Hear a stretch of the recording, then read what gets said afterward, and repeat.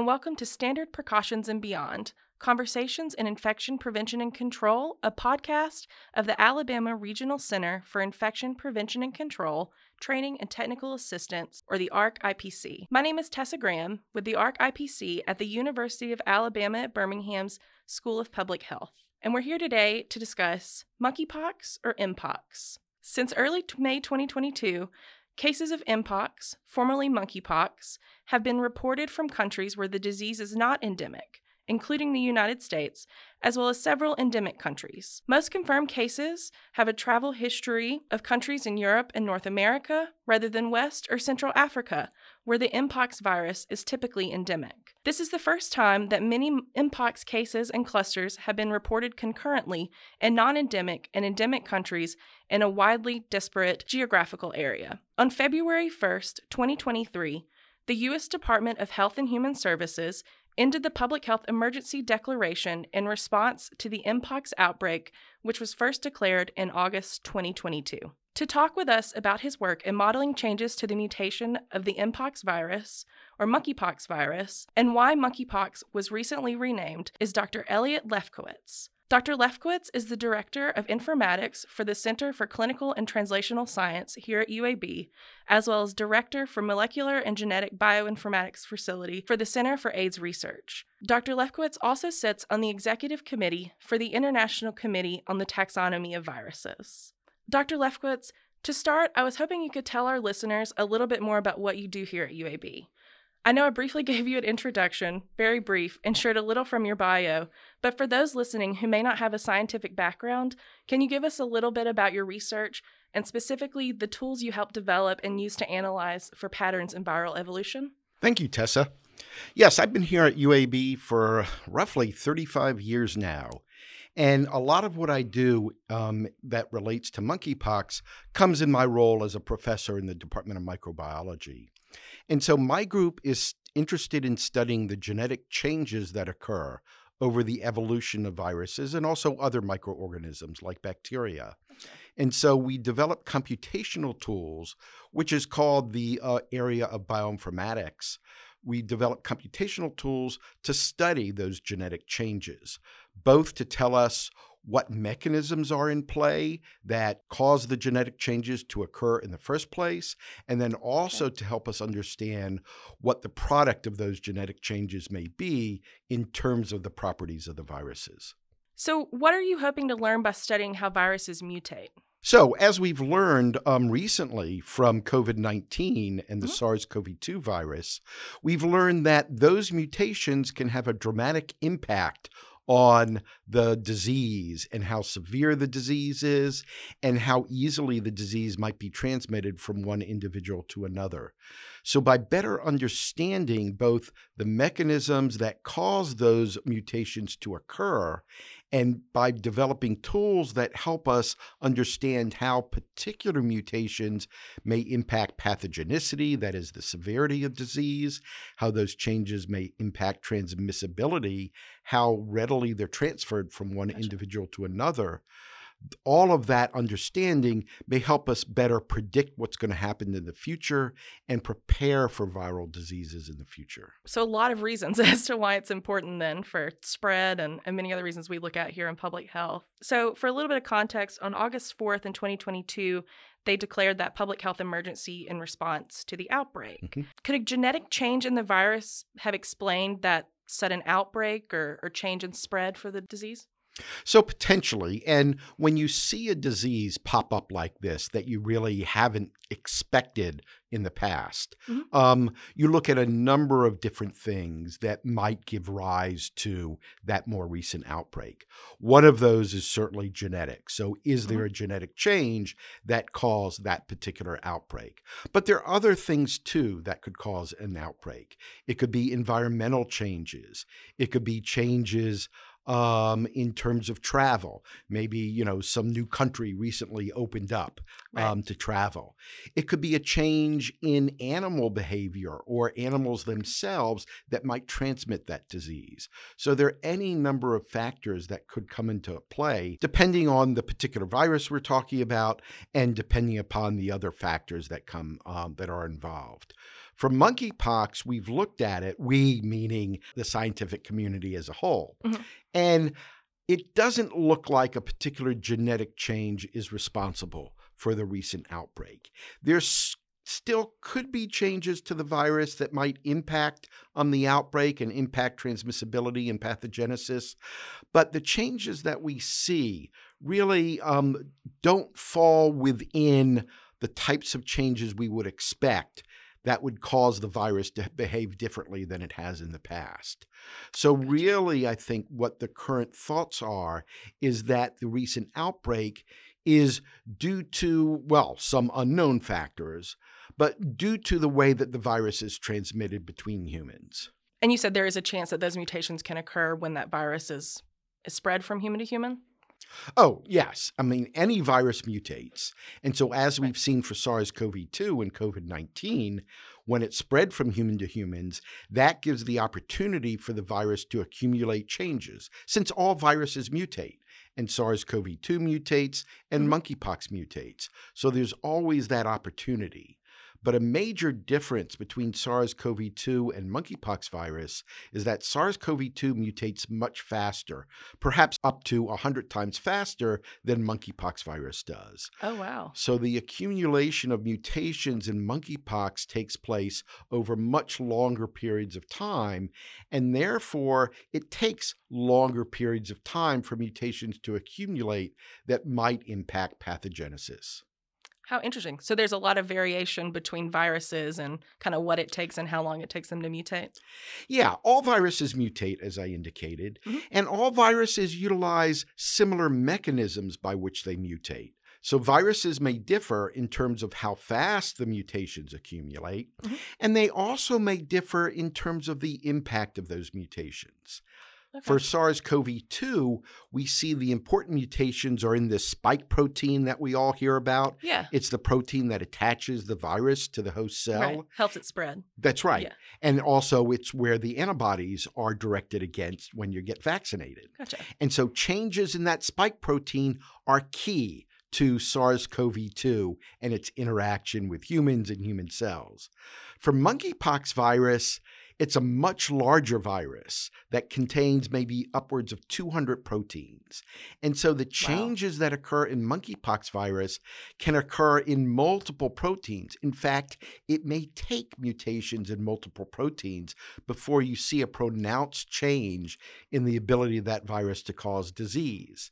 Okay. So the accumulation of mutations in monkeypox virus takes a longer period of time, and it's probably going to take more mutations in several genes before you see an impact. And so that process happens over decades, not over a period of months that we see for SARS-CoV-2. So is there an identifiable change in those mutations with mpox, like that spike protein in COVID that you can see? Or like you said, because it takes a longer amount of time, is it harder to isolate those? It's something that's been studied a lot. Okay. And there are key proteins in monkeypox, like the protein, what's called the polymerase protein, that allows you to make new genetic material. Or there are proteins that help bind the virus to the surface of the host cells, like the spike protein on SARS-CoV-2. So there are key proteins we can look at for distinctive changes that might change the ability of the virus to cause disease. But more frequently than not, as scientists study monkeypox virus and other similar viruses, it's the interaction of multiple proteins that play a role in its ability to cause disease. And those get more and more difficult to understand. The more factors you have, that is, the more genes you have in this case, that play a role in the biology of the virus, the harder it is for scientists to dissect the individual genes that are involved and therefore the individual mutations that might be involved. Okay. So it takes a lot of research, and that research tends to, again, take months, years, decades to really come to firm conclusions. Yeah, there's layers to it almost to kind of dissect through. How interesting. So with what you and other scientists have been able to tell so far about those changes, do they influence, say, how dangerous the monkeypox virus is or its effectiveness with vaccines and treatments? Is there anything we should be worried about with these mutations so far? So, in terms of how dangerous the virus may be, again, as I indicated, we don't see that there are any genetic mutations Right. in the virus that cause this specific outbreak that would Okay. cause greater disease. Now, if you look back in time a bit, people may have heard that there are multiple clades of monkeypox as there are multiple lineages of SARS-CoV-2. We Right. call them clade 1 and clade 2. In SARS-CoV-2, we call the different lineages Omicron, Delta, Alpha, and so on. Gotcha.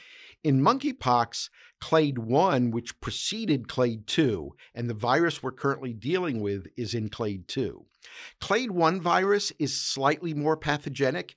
It can cause more disease. It is also more easily transmissible from human to human. But even then, it's mild, certainly a lot milder than when we had to worry about smallpox many decades ago. But we are concerned that eventually monkeypox virus could accumulate mutations.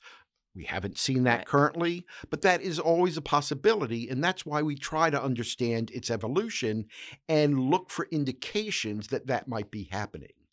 Now, you mentioned vaccines. Mhm. Luckily for monkeypox and all related viruses, the vaccine is highly efficacious. That is, it is very good at preventing infection because we used it to wipe out smallpox from the world. Okay. So it's the exact same, or it's a variation of that vaccine that was used to wipe out smallpox. And if it wasn't good at doing its job, then we wouldn't have been able to wipe out smallpox. Right. So it works against all of these related viruses.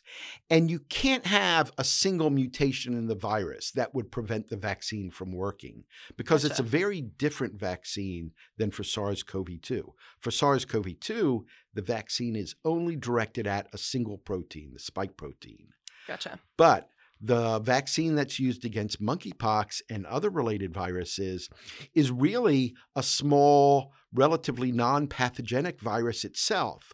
And so the immune response that you get in a person against the virus is to many different proteins. And so Okay. you'd have to have changes throughout the whole virus's genetic coding sequence in order for it to begin to respond in a way that would allow it to overcome the vaccine. And that's just not going to happen. The chance of that happening is almost nothing. Gotcha. So we shouldn't expect to see a booster every year like we see with the flu vaccine or like we've seen with the COVID-19 vaccine so far. No, in fact, as we've learned from the smallpox and the vaccination campaign against smallpox, the vaccine lasts for decades. Oh, wow. And so most people aren't born after, I guess, the 1980s or 90s Mhm. have not been vaccinated against smallpox. I certainly was vaccinated against smallpox back in the 60s. Mhm. And now my level of antibodies that have been produced due to that vaccine probably have waned a good bit, but I still have a little bit left. So if I were Okay. to be infected with smallpox, I might get a slight disease compared to someone who wasn't vaccinated against smallpox, but it would still probably not be a serious disease. So we hear regularly in the news about the coronavirus mutating, and we're on the Omicron variant currently. And you've already told us that the Mpox virus or monkeypox virus mutates much slower than the coronavirus. But one thing I kind of want to spin to a little bit is we've interchangeably used monkeypox and Mpox and monkeypox virus. But most recently in the public and in the media, we've switched to that monkeypox designation to Mpox. Can you tell us a little bit about the difference in Mpox and the monkeypox virus? Is it just in the name or specifics? Or So I want to start off with saying that names are just a reference point. So you create a name to be sure you're talking about the same thing when you're talking to someone else about whatever Right. it is you're referring to. And so when we talk about names of viruses, whether it be the virus that causes COVID-19 or the virus that causes what we're now calling Mpox as the disease, we're talking about three different names that we can refer to. There's the name of the disease, there's the name of the virus, and then there's the taxonomic name, the formal name that scientists give to the virus. So for SARS, for COVID-19, the name of the disease is COVID-19. That's established by the World Health Organization. The name of the virus is SARS-CoV-2. Mhm. That was established by the scientists who first started working with the virus and trying to understand the Right. disease COVID-19. The formal name of the species is severe acute respiratory syndrome coronavirus. Right. So that has a more formal name. So for monkeypox, originally, the name of the disease was monkeypox. Mhm. The name of the virus was monkeypox virus. And the name of the species is monkeypox virus. So you see a pattern there. For COVID-19, we have different names for all three, the disease, the virus, and the species. For monkeypox, the names were the same. So it did make it a little bit difficult to know what someone might be specifically referring to when they say monkeypox. There's also a connotation in the way the term monkey can be used. It's rare. It almost is never used in a pejorative sense, in a negative sense, but it can be. So there were people concerned that people might equate using the word monkey with the negative connotations that it might have. So a lot of people petitioned the World Health Organization to at least change what they were responsible for. That is the disease name. So there was the suggestion then that we now use the term Mpox in place of monkeypox to refer to the disease. And that's what now has been recommended by the WHO. In terms of the virus name, there's nobody that's responsible for the virus name.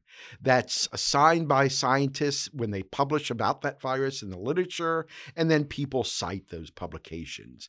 And so changing the name of the virus is really a very difficult, if not impossible thing. And I think most people will end up referring to it as monkeypox virus. Species names are defined by this organization I belong to that determines the taxonomy of viruses. And for technical reasons, we're changing the name of every species of every virus. And so the name of monkeypox virus as a species will be changing in the next year, probably not to Mpox, though, to something else. So I guess from that, I can assume we don't see a lot of monkeypox in populations of primates? So the name monkeypox came about because it was first discovered in monkeys. In fact, all of the related viruses, it's what we call pox viruses. There's a family Poxviridae, and especially the more close related viruses we call orthopox viruses. They tend to be named by the animal in which they were first discovered. That does not mean that that animal is the natural host. That is, the host where you'd normally find that virus in the wild. So even though monkeypox was first discovered in monkeys, and we call it monkeypox, its natural reservoir, the animal that normally harbors that virus, is probably some kind of rodent.